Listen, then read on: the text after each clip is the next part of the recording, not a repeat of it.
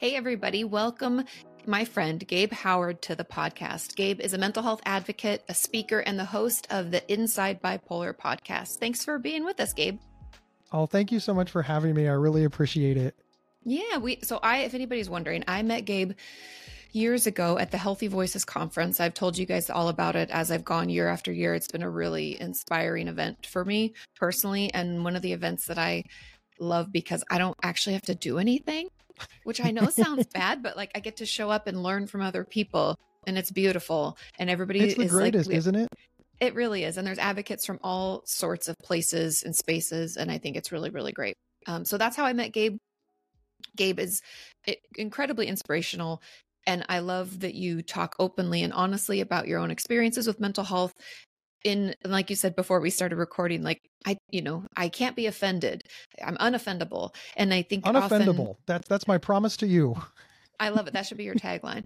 But I think that's really beautiful because people get so concerned and they tippy-toe around mental health issues, and then we can't have real conversations because we're too afraid that people are going to be upset. And especially in the era of cancellations and don't ask me that and don't say that, I feel like my biggest concern as an educator is that then we're not learning.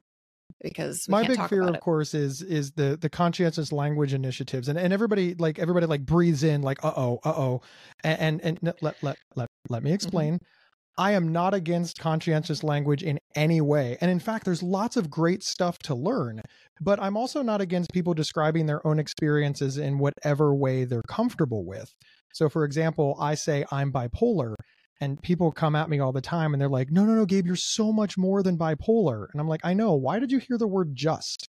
I never said just. And I just, it's Katie, it's really important to me because like you said, people are afraid to have these conversations. If they're afraid they're going to use the wrong language and they're afraid they're going to offend somebody, they're not going to bring it up, which means they're going to internalize this. And I want to foster more conversations, not less.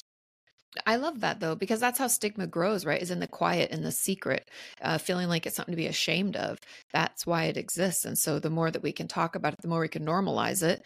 And then as a therapist, then I can offer like resources or tools or things that we can do. I'd like to start off just kind of at the beginning, if you will, like back at the beginning. But how did you get diagnosed? Do you have bipolar 1 or bipolar 2? I know the answer, but I want everybody else to know. And tell us a little bit about that time in your life.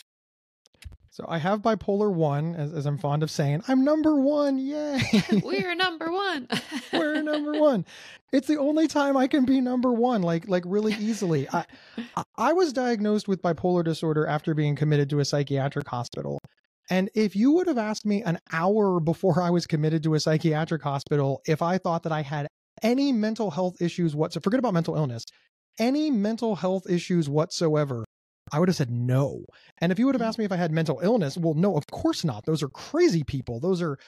I'm not antisocial. I'm not violent. I'm not rocking back and forth in a corner. I'm not drooling. What's wrong with I would have taken it very, very offensively. And yet all the symptoms, like when I was diagnosed with bipolar disorder in the hospital, I was called a quote, classic representation of bipolar disorder, unquote. The doctor said it was the easiest diagnosis that he had ever made because I just had so many glaring, so many symptoms for so long and such a wealth of history. It wasn't even close. And yet I didn't know at all. So that's how I was diagnosed. And of course that kickstarted just a lot of things in my life. If you don't mind me asking? I was 26 years old. So I was really late. And I really want your audience to know, I showed all the symptoms starting probably around 14 or 15. Me and my parents have really worked really hard to try to figure out exactly when the symptoms kind of popped up. And we've really come up with around 14 years old. And yet it would be another 12 years before diagnosis because we always decided the symptoms were something else. Right. It was hormones. It was puberty. It was boys will be boys. It was growing pains. It was Gabe's got a short fuse. Gabe is stubborn. Gabe is optimistic. Gabe is loud. We never assigned anything that I did to any sort of illness process, which of course left me in harm's way. Of course. And I think there is something there's a couple pieces here. First is that it's really common for people with bipolar 1 or 2. And really quickly, for anybody who doesn't know the differentiation between the two, The main difference is to be number one, we're number one, is to experience mania. And that's really how it's diagnosed. Everybody has depression that has bipolar disorder. Everybody has some elevation of mood, but bipolar 1 means that we have hit mania. Now, I have videos about it if people want to learn more. However, it's really incredibly common for anybody with bipolar disorder to live a long period of time without recognizing that those are the symptoms, because we all have ups and downs. We're kind of told that like life comes with its ups and downs. We've experienced it probably for many years and thought, well, these are just my ups and downs. Doesn't everybody feel right, this because way? everybody's a little bit bipolar, and I'm making air quotes. And of course, what they mean is everybody has ups and down moods. So everybody is not, in fact, a little bit bipolar. Everybody just has a mood spectrum. But people with bipolar disorder have a much larger mood spectrum. But it is one of the things that makes it more difficult to recognize these symptoms in yourself. Yeah, because you're thinking, oh, this is just a good day. This is just a bad day. Like you said, Gabe is impulsive or excitable. He has a lot of energy. Gabe, gets irritable, is agitated, has a short fuse, like the things that people could say to kind of make sense of it. And I will give like child psychologists, child psychiatrists a lot of credit, like extra oomph here, because it's really difficult, even as a therapist, to differentiate between hormones and mental illness. And sometimes, especially with my teenage patients, which I don't see, if anybody knows, I see primarily adults in my practice, but every once in a while I'll see a teen because I feel for them. They've tried a lot of things, I feel like I could potentially help, but it's hard to tease out hormone shifts. Even in my pregnant patients, it's hard to tease that out and make sure that, I'm not over-diagnosing, because I don't like to do that. I want to make sure that we're being careful, but you don't want to do that at the cost of a patient not receiving the right kind of help because they go undiagnosed or misdiagnosed for years. It is super, super, super difficult because obviously, let's take my teenage years. I had grandiosity where I thought I knew everything. Yeah. Show me a teenager that doesn't have that. I had mania where I stayed up all night. Okay. Show me a teenager who doesn't have that. I had depression where I didn't want to get out of bed. I didn't want to go to school. I didn't want to do anything. Oh yeah. None of this sounds like normal teenage behavior. Except that, of course, it does in fact sound like teenage behavior. So it is very difficult to determine when it becomes a problem. And I'm glad that you said, Katie, it does cut both ways. There are a lot of people who have very stereotypical mood swings, and then they get a mental health diagnosis, and suddenly they're on medications they don't need, and they're going down a path that they need therapy, not medication. But then there's the other way. There's people who definitely need therapy, medication. They need the whole mental health workup, and they're just told, you're fine. So this is why we need more programs like this, more understanding, so that we can really tease out that nuance and know the difference. Yeah, agreed, because it is tricky. And that's why I always tell people, at least my viewers and even my patients, I'm like, no one should jump to diagnose someone quickly. It really, if we're doing it properly, takes us a little time to look for the symptoms and see them play out, to differentiate it from other things, because bipolar disorder can be misdiagnosed as just depression, right? And I don't mean just to downplay, I mean only one side of the bipolar spectrum, right? People will have the depressive episode and they'll think, it's depression only, because they haven't seen the hypomania or the mania. And that's usually when patients also come in, because depression feels shitty. So we're like, why would I feel like that? But, it also ADHD, I've seen some overlap, especially with the impulsivity and the irritability. And you just want to make sure that you're getting properly diagnosed, like to your point, Gabe, that then you're on medications you maybe don't need, or getting on a treatment plan that doesn't suit you. And if it doesn't suit you, it doesn't work, right? So then we get people who say, well, I went to the doctor and I didn't get any better. Well, yeah, because you got the incorrect diagnosis, and when I say incorrect, it's inaccurate. It's not. There's no blood test for this, Katie. And I think that maybe that is missed, right? You've got to be nimble in this. You've got to be open to change. You've got to be open to new information. You've got to share everything with your therapist, your doctor, et cetera. And you've got to be open to the idea that they're going to say, hey, we think you, like you said, we just have depression, right? So, meaning you don't have the mania, right? So they diagnose you with depression because they have to for the insurance panel. They have to so they can keep seeing you. There's all of these other factors that we haven't even touched on. And then 4 months later, they're like, hey, we were wrong. You don't have depression. You have bipolar disorder. And many of us throw our hands up and say, oh, you don't know what you're doing. You're just guessing. It's it's a difficult process, but it is the process. And unfortunately, it just is the process. Well, yeah, because unfortunately, we don't have a way to look at a working brain and be like, oh, this brain is showing signs of anxiety. This brain is showing signs of schizophrenia. This brain, we don't have that capability. We're learning more than we used to know, and things are getting better, and treatment can be more curated. But there's still this piece of like, you're like, as a clinician, right? I'm trained to look out for certain symptomology. I don't love the DSM, but we need it. We need a little bit of it, right?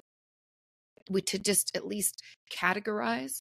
Is it anxiety based? Is it this, So we're looking for those symptoms, and it's my job to notice them, to try to look for the signs, and to ask you the right questions so that you can share your experience with me to ensure that together we're going to come up with the right diagnosis. That's why I always tell people, I'm like, it's with their experience and my expertise. We work together. Right. Yeah, it's the partnership. Mm-hmm. You've just described a partnership. It's not one person more important than the other. It's both people working in concert. Think of it like doubles figure skating.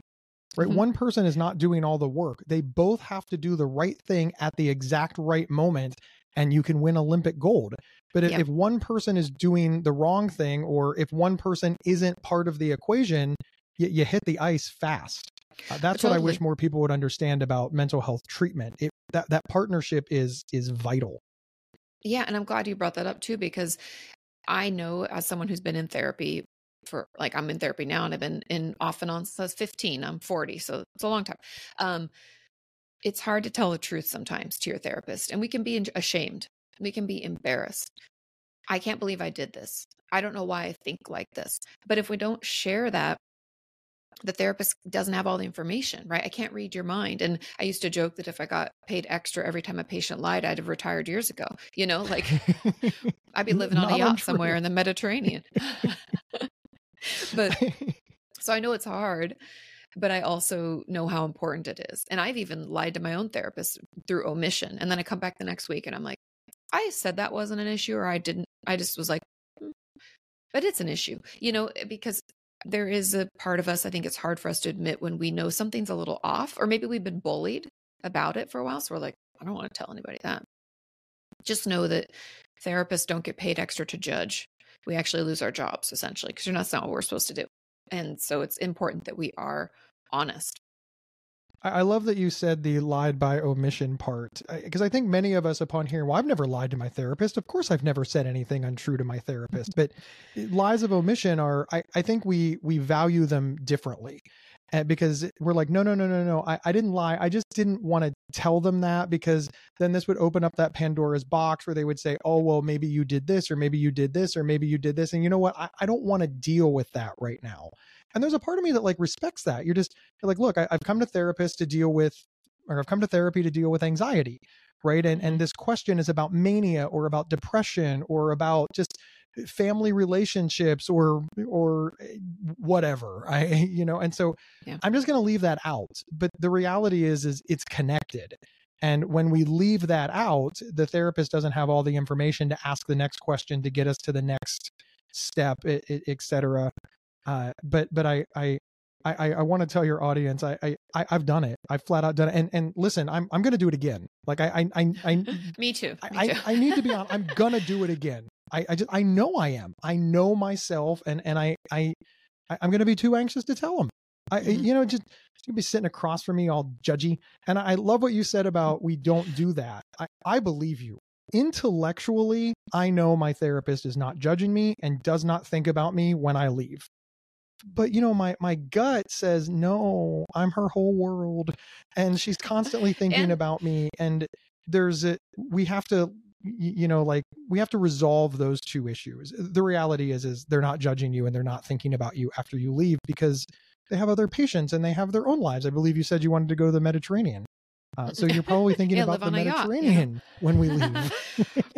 No, but it is tricky to understand, because the relationship's different, right? It's not like a friendship or a romantic relationship where you think about someone after. She's like, oh, I will say that with my patients, if we're struggling with something in particular, let's say I'm reading an article or watching even a video on YouTube, and I'm like, oh, that'd be helpful for them.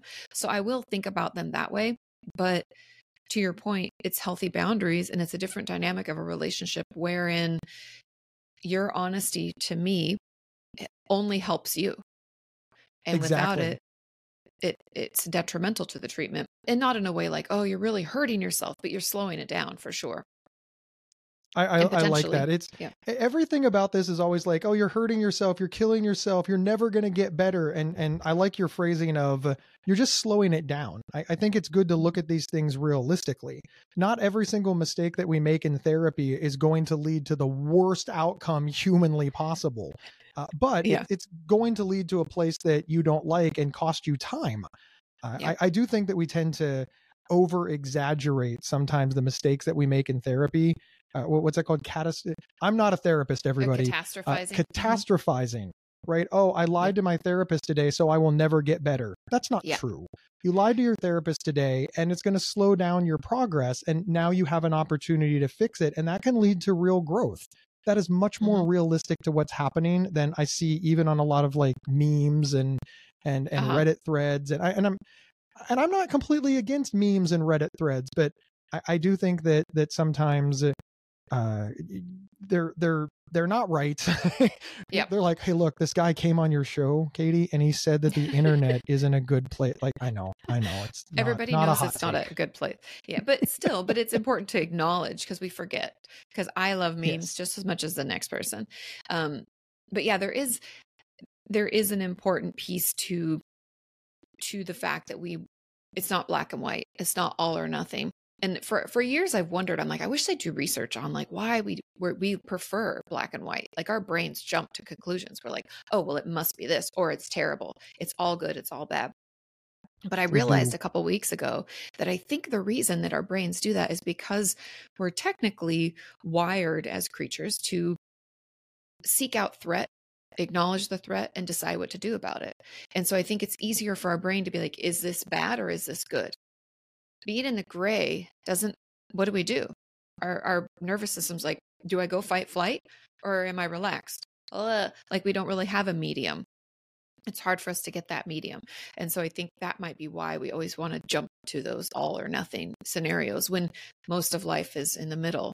I always tell my patients, like, playing it out is a really helpful tool. You can say is, what's the worst case? What's the best case? What's the most likely case? And, that it takes some practice. It's a little new, like, muscle in your brain being like, I don't like to think like this, but it could be terrible. But if you already played out the terrible one, well, what else? A lot of my audience members have questions about hospitalization. I want to read you one in particular that asks, it says, hey, Gabe, have you gone into the hospital voluntarily or not? Are you allowed to leave when you want, or do the doctors get to decide how long that they keep you there? Has being in the hospital been helpful, or has it been more helpful for you to stay outpatient? They're difficult questions to answer. And well, not like the first one. I was involuntarily committed, sort of. I actually am happy to provide a little nuance here. So I was committed to, I always say that I was committed to a psychiatric hospital because here was the deal. The doctor, the emergency room doctor said, will you sign yourself in to the psychiatric hospital? And I said, well, I don't know. What happens if I don't? And he said, I'm going to commit you, but you can sign this paperwork. And the person who was with me said, you should sign that paperwork because you'll have more rights.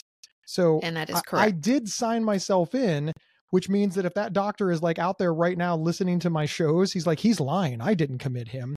But it was made very clear to me that I was going to be spending the night there no matter what I did. Yep. And I would have more rights if I voluntarily signed myself in. But here's the thing. I don't know that that's true. I don't know if it's true because even if you voluntarily sign yourself in, you still can't leave without permission unless that permission is from a judge that you fight for, which you're in a psychiatric hospital. Judges almost never listen to people in psychiatric hospitals.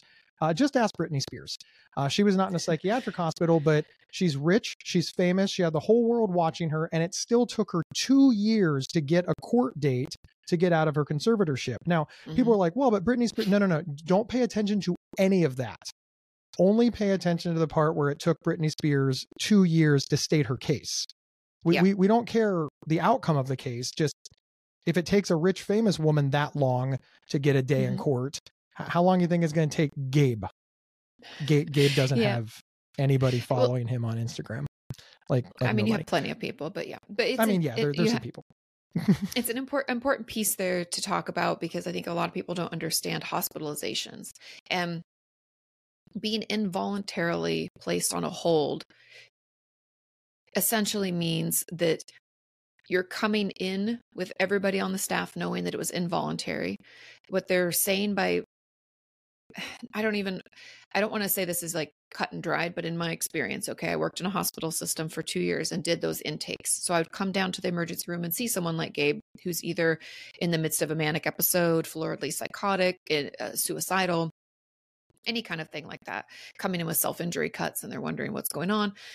I come down and I assess. Now, if you're like, hey, I'm not doing well and I'm going to sign this and I'd like to go into treatment, it's a much nicer process. Now, when it comes to rights, I don't know, like to your point, when you're like, do you have more rights? Yes and no. It's kind of like a flag. It's like putting a feather in your cap of like, hey, I had the wherewithal to sign and to say yes. And so then when someone like myself and the head nurse are looking at your case, deciding if we should like let you out early because you want out or something like that, we're more apt to think that you could because you signed yourself in. Exactly. So you don't it have becomes more rights, this like, but yeah. yeah, it's, I, on one hand, on one hand, I hate questions like this, Katie, because remember that what you said, black or white thinking. I want there to be an answer. I want you to tell you, like, follow this path, and that will be the path that gets you the best care and the best. But there's not, and there's not. There's so much left up to chance. And here's one of them. What's your zip code? Right, where you live determines the type of care that you get. I live in Central Ohio, which is the 14th largest city. I live in Columbus, Ohio, near Columbus, Ohio, which is the 14th largest city, I believe the 18th largest metropolis in America, right? There's a couple of million people all here. We have lots of hospitals, lots of doctors, lots and lots and lots of resources. Not enough, but a lot. However, let's say that you live in rural Utah and there's one hospital with 4 beds, and there's one judge who went to school with your dad, and they got in a fight on the football team because they both wanted to be quarterback. And, you know, your dad beat him, so he doesn't like him. And you're thinking, dude, that's like a very esoteric example. This plays out constantly. Or you could live in a town that just has no hospital. And you're thinking, well, you mean a small hospital? No, I mean no hospital. And the nearest hospital is 45 minutes away. And that hospital, because it's serving this giant area, right? Remember, you're 45 minutes away. They don't even have a psychiatric hospital because those are losers. Those things are losers. Now, you live in some states and like, we don't believe in this mental illness crap, right? That's BS. This is just a lack of responsibility and accountability. So we're not even going to address it at all. You live in California, you might do okay. While they don't have enough resources, they tend to have a lot. And all of this is dependent on how I would answer that question. And I just, Katie, it makes me sick. It just makes me absolutely sick that there are not black and white answers to that question, because that is a question that deserves black and white answers, and they just simply don't exist. But to answer the last part of it, to do a nice little hopeful segue, staying out of the hospital is always the goal. It really should be the goal for everybody. But I also want to say I am glad I was committed to a psychiatric hospital. It absolutely, unequivocally saved my life. It stabilized me. It got me a diagnosis. It got me my first psychiatric medications, which started the process of finding the correct psychiatric medications. I was then released into a step-down unit, which, because I was committed to a psychiatric hospital, I was moved to the top of the list for the step-down units, the intensive outpatient care. Everything started to coalesce around me to get me a psychiatrist, a therapist, and all of those needed things, and get me the wraparound services that I need, all based on that psychiatric commitment. So while it was a terrifying domino, and while the answer to your question is a quagmire, for Gabe Howard personally, it was a very valuable and important domino, and one that I struggle to criticize for other people, because without it, I would not be here. Yeah. And that's what I hope for people, to be truthful, is that experience. Because as someone who worked in the hospital system for years, and even in the IOP, PHPs, I worked in a residential facility. I've done everything, eating disorders, severe mental illness, everything under the sun. Hospitals are the worst, and they're not necessarily therapeutic. However, for the points that you made, that's what it's there for. It's there to keep us safe, because my patients, my suicidal patients, this ensures they don't take their own life. For my bipolar patients, this ensures they don't cheat on their husband and spend all their money. For my schizophrenic patients, this ensures that they don't get so terrified they stay out in the woods and won't come home and aren't eating, could get hurt, right? It keeps us safe. And it allows you to get stabilized, because they're going to medicate you. Will it probably be the medication you're on for the rest of your life? No. It's usually more heavy-handed than we want for regular life, but it does do that. And I think that's like, even though I hate it because it's not therapeutic, it is the medical model for stabilization.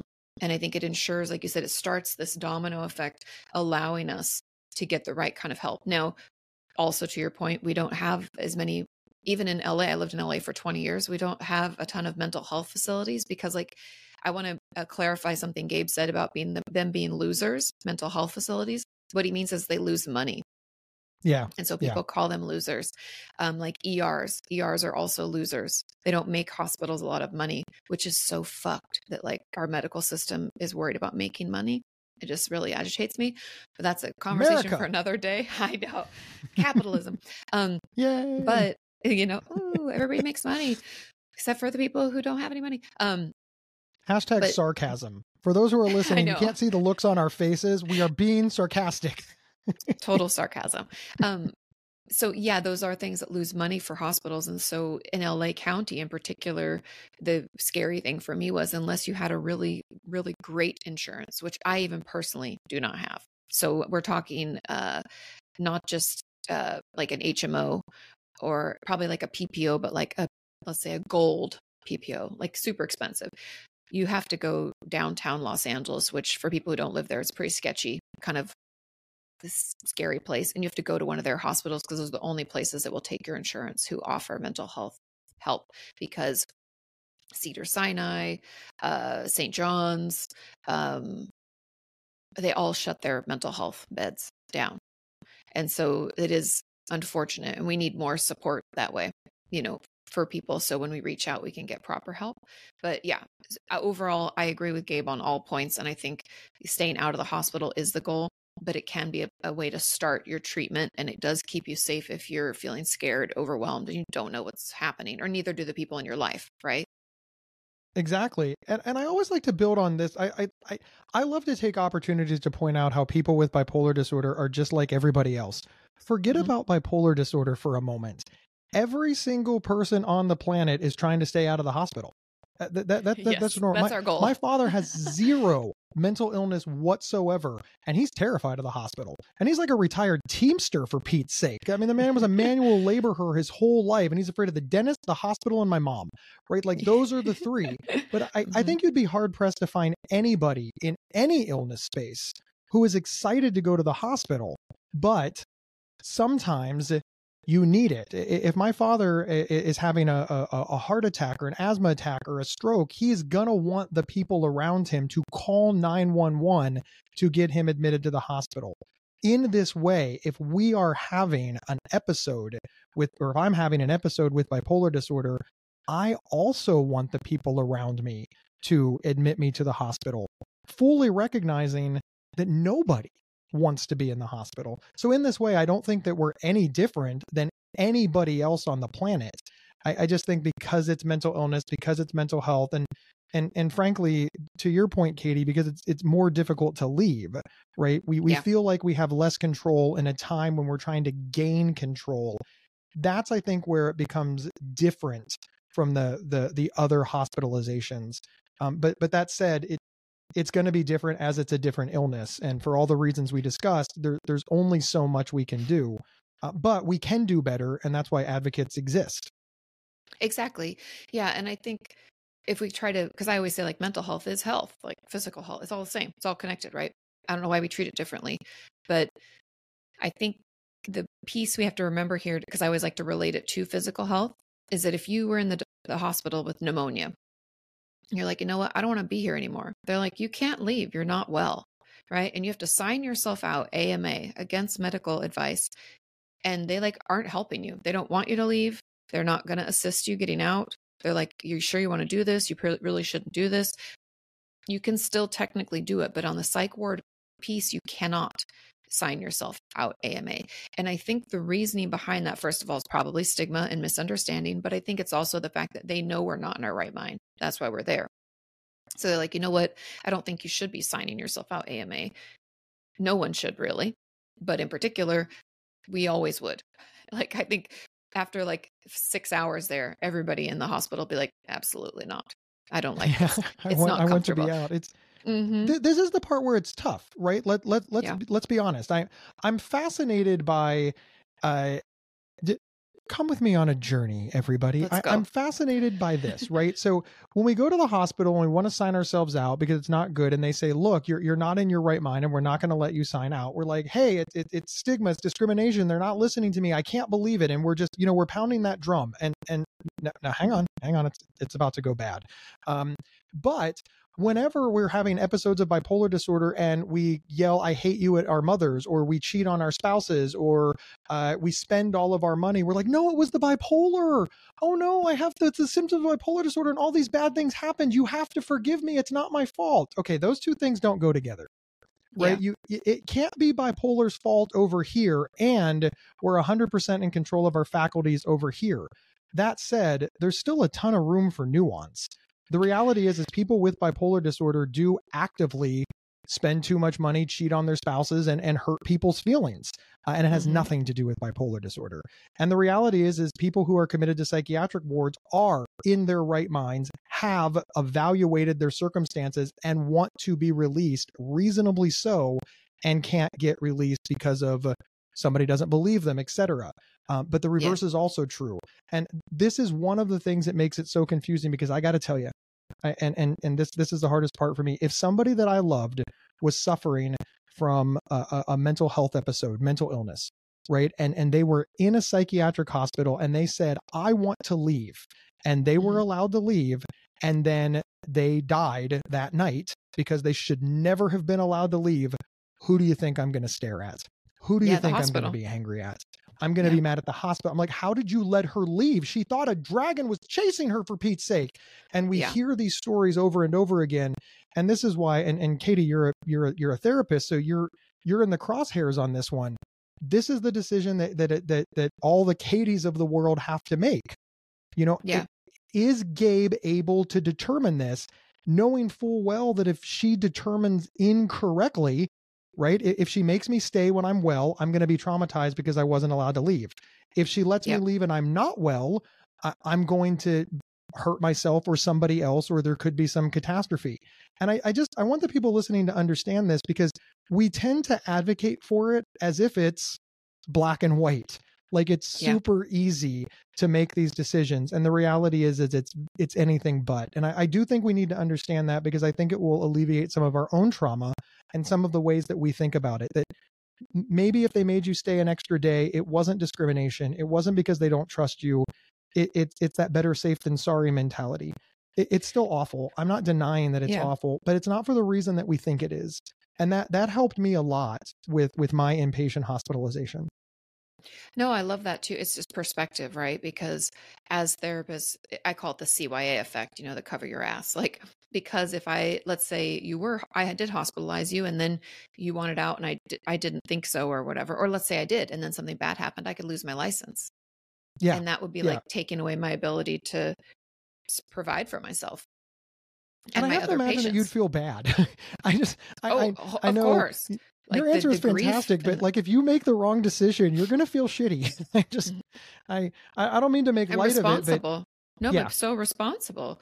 And that kind of responsibility comes with a lot of thought and slow processing. And that can mean that when we thought we were only going to stay a day or two, we end up staying 5. And that's because the therapist was worried and didn't have enough evidence that they felt that you were doing well, or you weren't stable for long enough that they thought that you could be out. And there's tons of laws, and we won't get into that because it's a little new, like there's so much to, like, whether it's tear us off and if you think you're going to harm someone, or if you're going to harm yourself or whatever. There's a lot of it's that could go wrong. And that's why a lot of therapists, psychiatrists, any mental health professional will err on the side of, we'll just keep you in a little longer, which sucks. Because like you said, it is traumatizing to feel like you can't leave when you're like, I'm an adult, I make my own decisions. And they're like, not today, and that sucks. That powerlessness is very traumatizing. It is. And I'm glad that podcast, and look, I'm going to pound this drum all day long because I'm in this group. This is why people like me and Katie need to exist, right? This is why advocates need to exist. This is why everybody listening needs to have conversations with their peer groups, with their friends, their family, because there are people out there like me in the beginning who believed that the reason I was locked up was because they hated me, they had no respect for me, and they thought that I was violent. And it would be years before I learned that the reason that I was behind those closed doors is because I was actively suicidal and they needed to control the area. They needed to make sure that I couldn't get my hands on something dangerous. They needed to make sure that they could watch me. They needed to make sure I was safe. Well, that's a whole different feeling. Them putting all that effort into keeping me safe hit a lot different than them putting in all that effort because they hated me. And it took me years to realize this. And it's one of the reasons that I scream it as loud as I can, because there's a lot of people who they've been out of the hospital for years. They've been in recovery for years. And they're like, wait, we weren't locked in? I'm like, well, you were, but it was to keep you safe. And that feels different. And then we sort of talk that out. This comes up in support group that I lead all the time. At least 3 or 4 times a year, somebody will realize that there was another reason for those doors being locked than society hates you. And that relieves a lot of pain for them. And well, totally. It's almost like it's so nuanced. But no, but I do like that perspective or that shift, right? Because if we've been struggling with mental health issues or mental illness for a while, we can feel very judged, very hopeless, very helpless, very just stigmatized, bullied, whatever.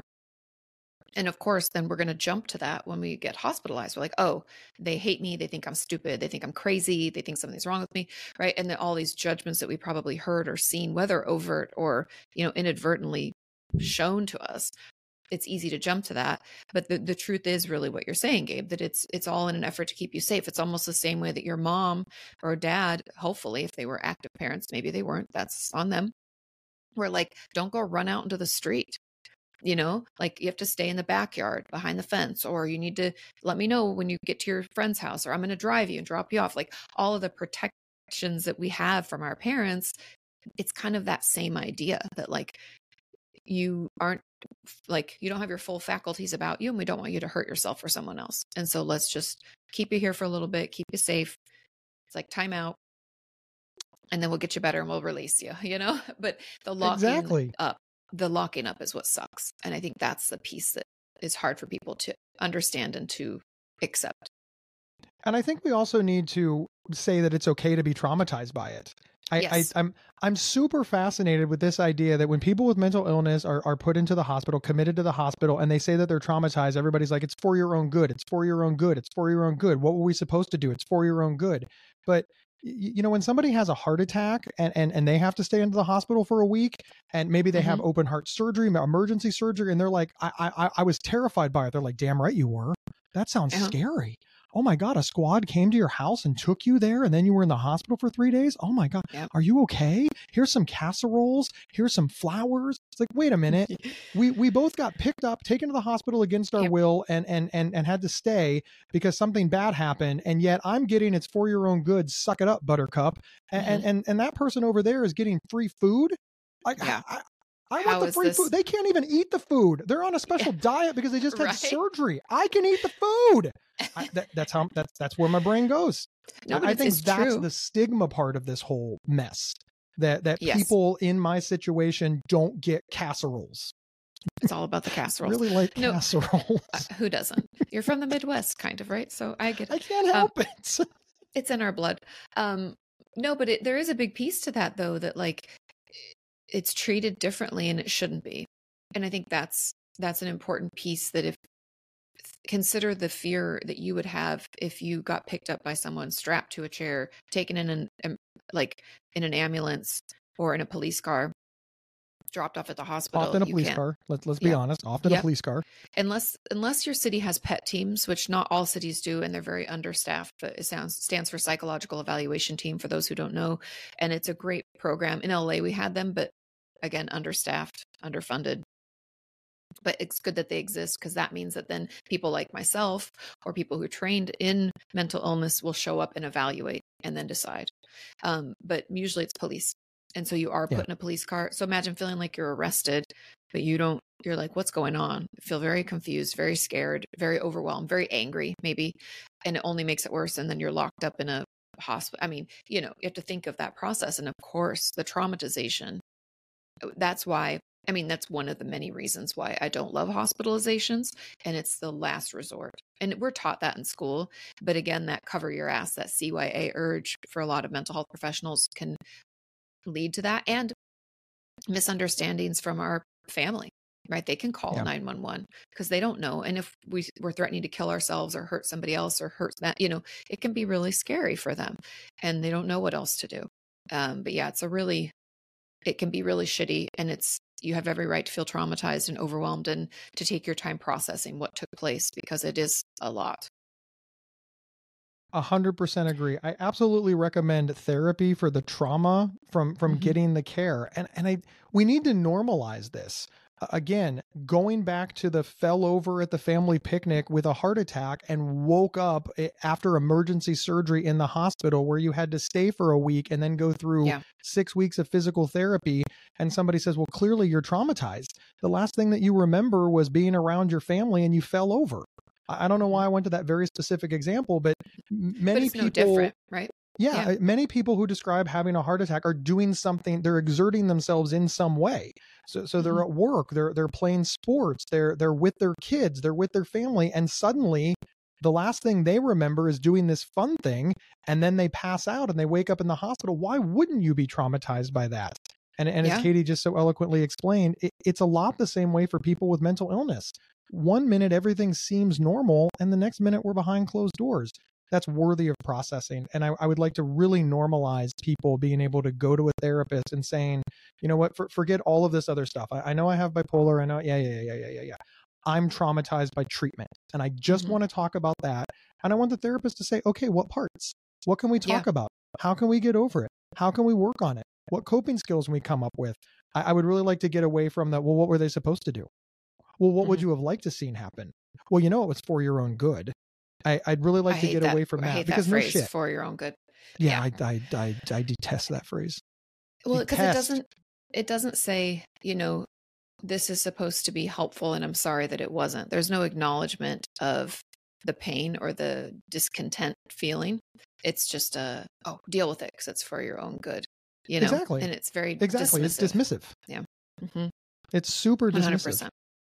I want to make some time. Did I get all the answers to all of those guys? I know there was a few in yes. one. Did I get them all? I think you did. Yep. Voluntary. I did it. Notice how you were here the whole time, and I'm just like, I. Everybody listening is like, what the hell happened to Katie? Oh no, did we get them all? You did wonderfully.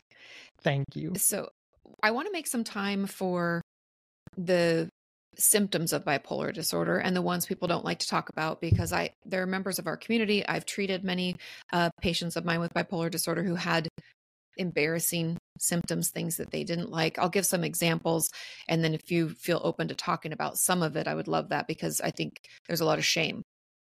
So one of my patients in particular would get manic and decide that he needed to throw big parties and needed to spend all his money throwing these parties, in which, a few people would show up.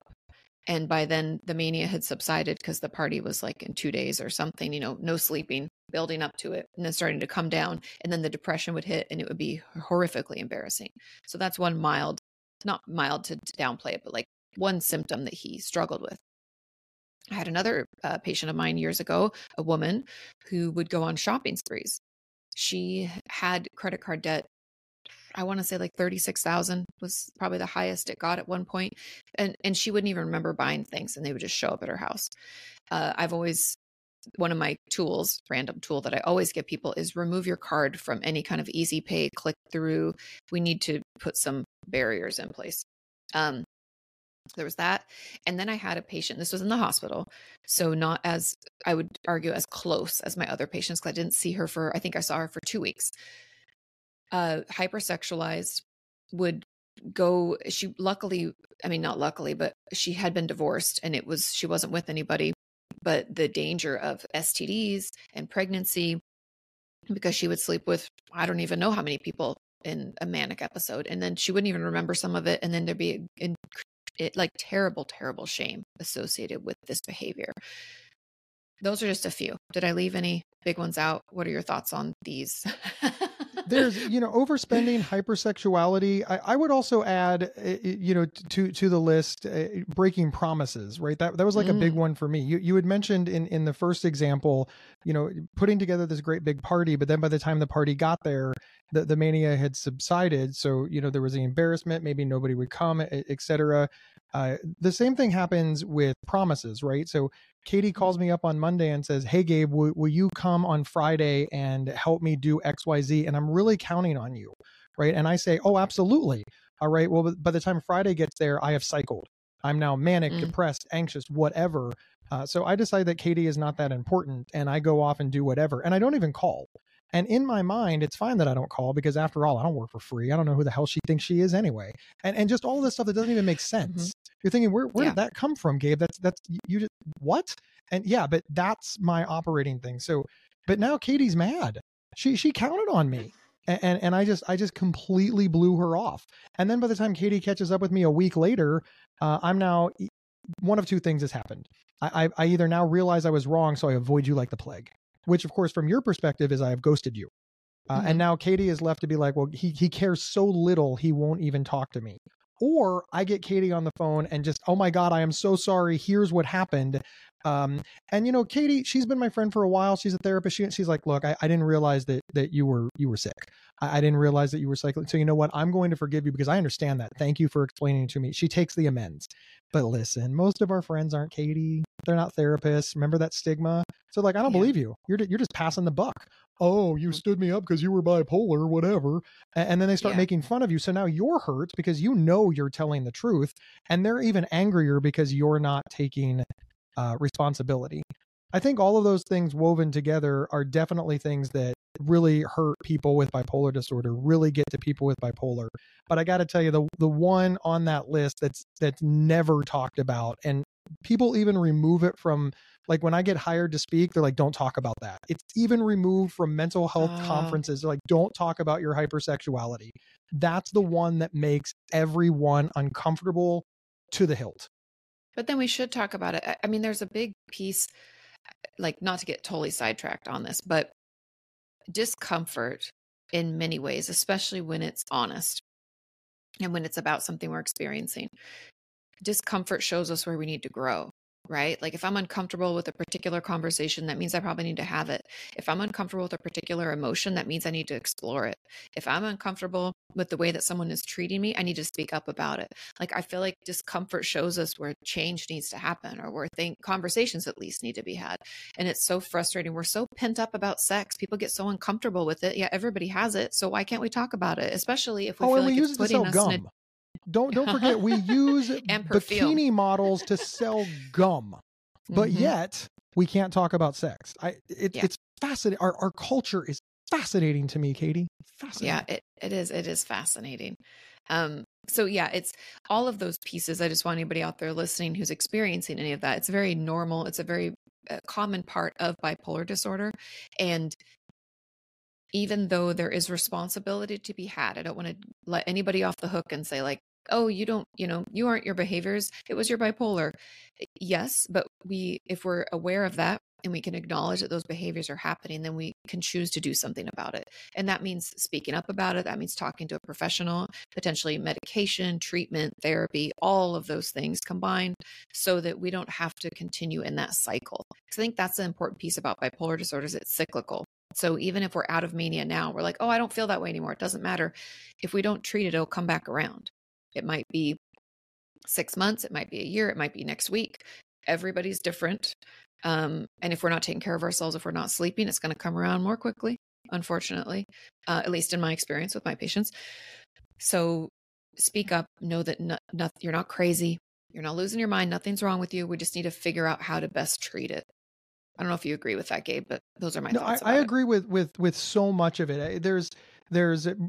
agree with all of it. There's parts of it I don't understand because I'm not a therapist. So I just want to be like super clear there. I'm not sure what the best treatment modality is, but I know that people don't bring it up. I have talked to so many people, both men and women. They're just like, look, I go through these phases where I screw everything that moves, right? And because they're very blunt because they feel like they can talk to me. And I'm like, okay, what does your therapist say? Oh, I would never bring that up to her. Okay, what does your doctor say? Oh, no, I'd never bring that up to her. Okay, well, you're telling me like I do think that I'm good at being a podcast host, but you recognize that I'm not a therapist, right? So the best that I can do is tell you that I understand that's a real symptom. I can also tell you, like you said, Katie, you do have some controls that can diminish based on where you are in the cycle, but you do have some controls. It's difficult to say that because as somebody who has experienced hypersexuality, there were times I had control. There were times that I didn't have control. And then there were times that I wouldn't have lost control had I only done these things before I got there. And as you feel also, the ramp up. I'm a man. It was fascinating to me when you said she would realize that she had a whole lot of sex and then she would feel shame. And when you said that, the first thing that popped in my brain was, why? Who cares? You said she wasn't married. She can have sex with whomever she wants. Like, where was the shame? That, of course, makes it difficult as well because people feel differently about sex. For me, I felt bad that I was cheating, right? Like, there was my shame. But when I was single, I didn't feel bad at all. I felt bad that I didn't remember it. I felt bad that I was out of control. I felt bad that the symptoms of bipolars were driving me.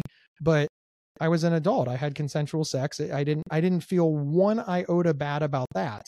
But depending on your religion, age, and gender, people feel different ways about this. So now you've got that all mixed in with the symptom. And to your point, why people need to be talking about this, what part do you want to address first? For some people, they want to address the shame of just having had sex. For other people, they want to address, maybe like you said, they didn't take necessary safety precautions. For other people, it's they blacked out. For other people, it's why does this keep happening? I'm trying to control my bipolar disorder. But the one thing that I know with a fairly absolute certainty is a lot of people don't even make it to the part where they tell their doctors. They just don't say a word. And especially if they're in a relationship or married, they're really afraid to tell anybody because they're afraid that their significant other is going to find out. And then, of course, this keeps happening over and over and over again. And I do want to address just for a moment, because here's where it gets really, really tough, right? So imagine if you have cancer and you throw up on your spouse and she leaves you, because throwing up on your spouse is disgusting and awful, right? Everybody's like, why? She left you. That's not a woman worth keeping around. Okay, let's say that you have bipolar disorder and you have the symptom of hypersexuality and you cheat on her and she leaves you. Everybody's like, well, yeah, you cheated on her. Duh. Okay, but I've just named two illnesses with two symptoms, and on one, you said that she was wrong, and on the other, you said that I was wrong. What's the difference? And people are like, well, there's a difference. I just know there is. Listen, I do recognize there is a difference. I'm not a fool. No, but it's an ethical. It's closer than people think. Yes, and it's a different. Like we said, like sex is a tricky subject for people for many reasons. I mean, from the therapist perspective, I think about safety. So I think like, do you know these people? Are you putting yourself in harm's way? What about STDs, pregnancy, all that stuff? That's what I'm concerned with. But there's also a piece of like commitment and relationships and conversations that you have with that person. And everybody has different beliefs about that and what that means. And does it erode the trust? It's a very weird subject when it comes to relationships. And I think that's where conversations, again, if we're uncomfortable, we have to have them. And if we can't have them, then we can't. And I don't like to use the term fix very often, but then we can't manage that symptom. So like I said, it's cyclical. It'll keep coming back until we get a hold of it. And if we don't understand why it's there and we won't talk to anybody about it, well, then it's for sure going to keep coming back. And then it could really fuck up your life. You know, if it's like, Right. if you are in a relationship and like, if you do get pregnant or you get someone else pregnant or whatever, like, you know, there are pieces that I think need to be considered and talked about. And again, I just encourage everybody, if you are uncomfortable with something, be curious, not judgmental about why that is. Why am I feeling so uncomfortable? Is this something that maybe I should at least journal about? Keep it between me and myself. Or then can I jump out of the journal pages and talk to my therapist a little bit, just a little bit, and then see, because again, we don't get paid extra to judge. We're actually paid to not judge. Mm-hmm. And trained not to judge. Like you went to school, you had to pass a test. Lots of tests, so many hours. But also, no one gets anywhere by judging. And I think there's a huge human piece to being a therapist where you realize just how important it is to feel seen and heard and taken seriously. And none of that happens with judgment. You know, and I've heard it all. Like you think things are, oh my God, this is the word. I've heard it all. I've probably heard something that's gone on for longer or is more intense or happened, you know, just know that we have heard it all. I wanted to finish our conversation, Gabe, with the last question. Oh, okay. I thought this was a good ending. Nice. It says, "Hey, Gabe, I have bipolar 2, and I was wondering if you've ever felt like you had a quote unquote breakthrough in your bipolar disorder. Not necessarily a manic episode. That's not what they mean by breakthrough, but a true moment of, oh, I can live my life like this and it can be enjoyable. I recently had this and it's been life-changing for me. And I look at every day that I'm alive so differently now." I love this question, and I wish that more people would, one, ask it, and two, would really search their lives and find their breakthroughs. Because I really feel like everybody has many, right? There may be one that's our favorite, but it's sort of like saying, what's the only song you ever listen to? Well, I listen to 100 songs. You know, there's tons of songs I like. What's my mood? I do feel that about breakthroughs, but the breakthrough that I consider to be the one that changed my life and the one that is most important to me, it also just happens to be the first one. You know, the next breakthroughs, they're just not as dramatic because I had already experienced a breakthrough. But when I was diagnosed with bipolar disorder, I only knew one other person in the whole world who was ever diagnosed with bipolar disorder, and that was a gentleman by the name of Kurt Cobain. For those who don't know, he was the lead singer of the alternative rock band Nirvana. Huge band in the 90s. And he died by suicide. So when I was diagnosed with bipolar disorder, I knew a rich, famous guy who was diagnosed with bipolar disorder and then died by suicide. So yeah, what chance did I have? I'm not famous. I'm not rich. I'm not anything. I'm nothing. I'm a guy in a mental hospital, right? Diagnosed with an illness that killed a rich dude. Hard stop, right? So I just thought I was dead. Right. And then put all the stigma, discrimination, misinformation, and misunderstanding that I already came into.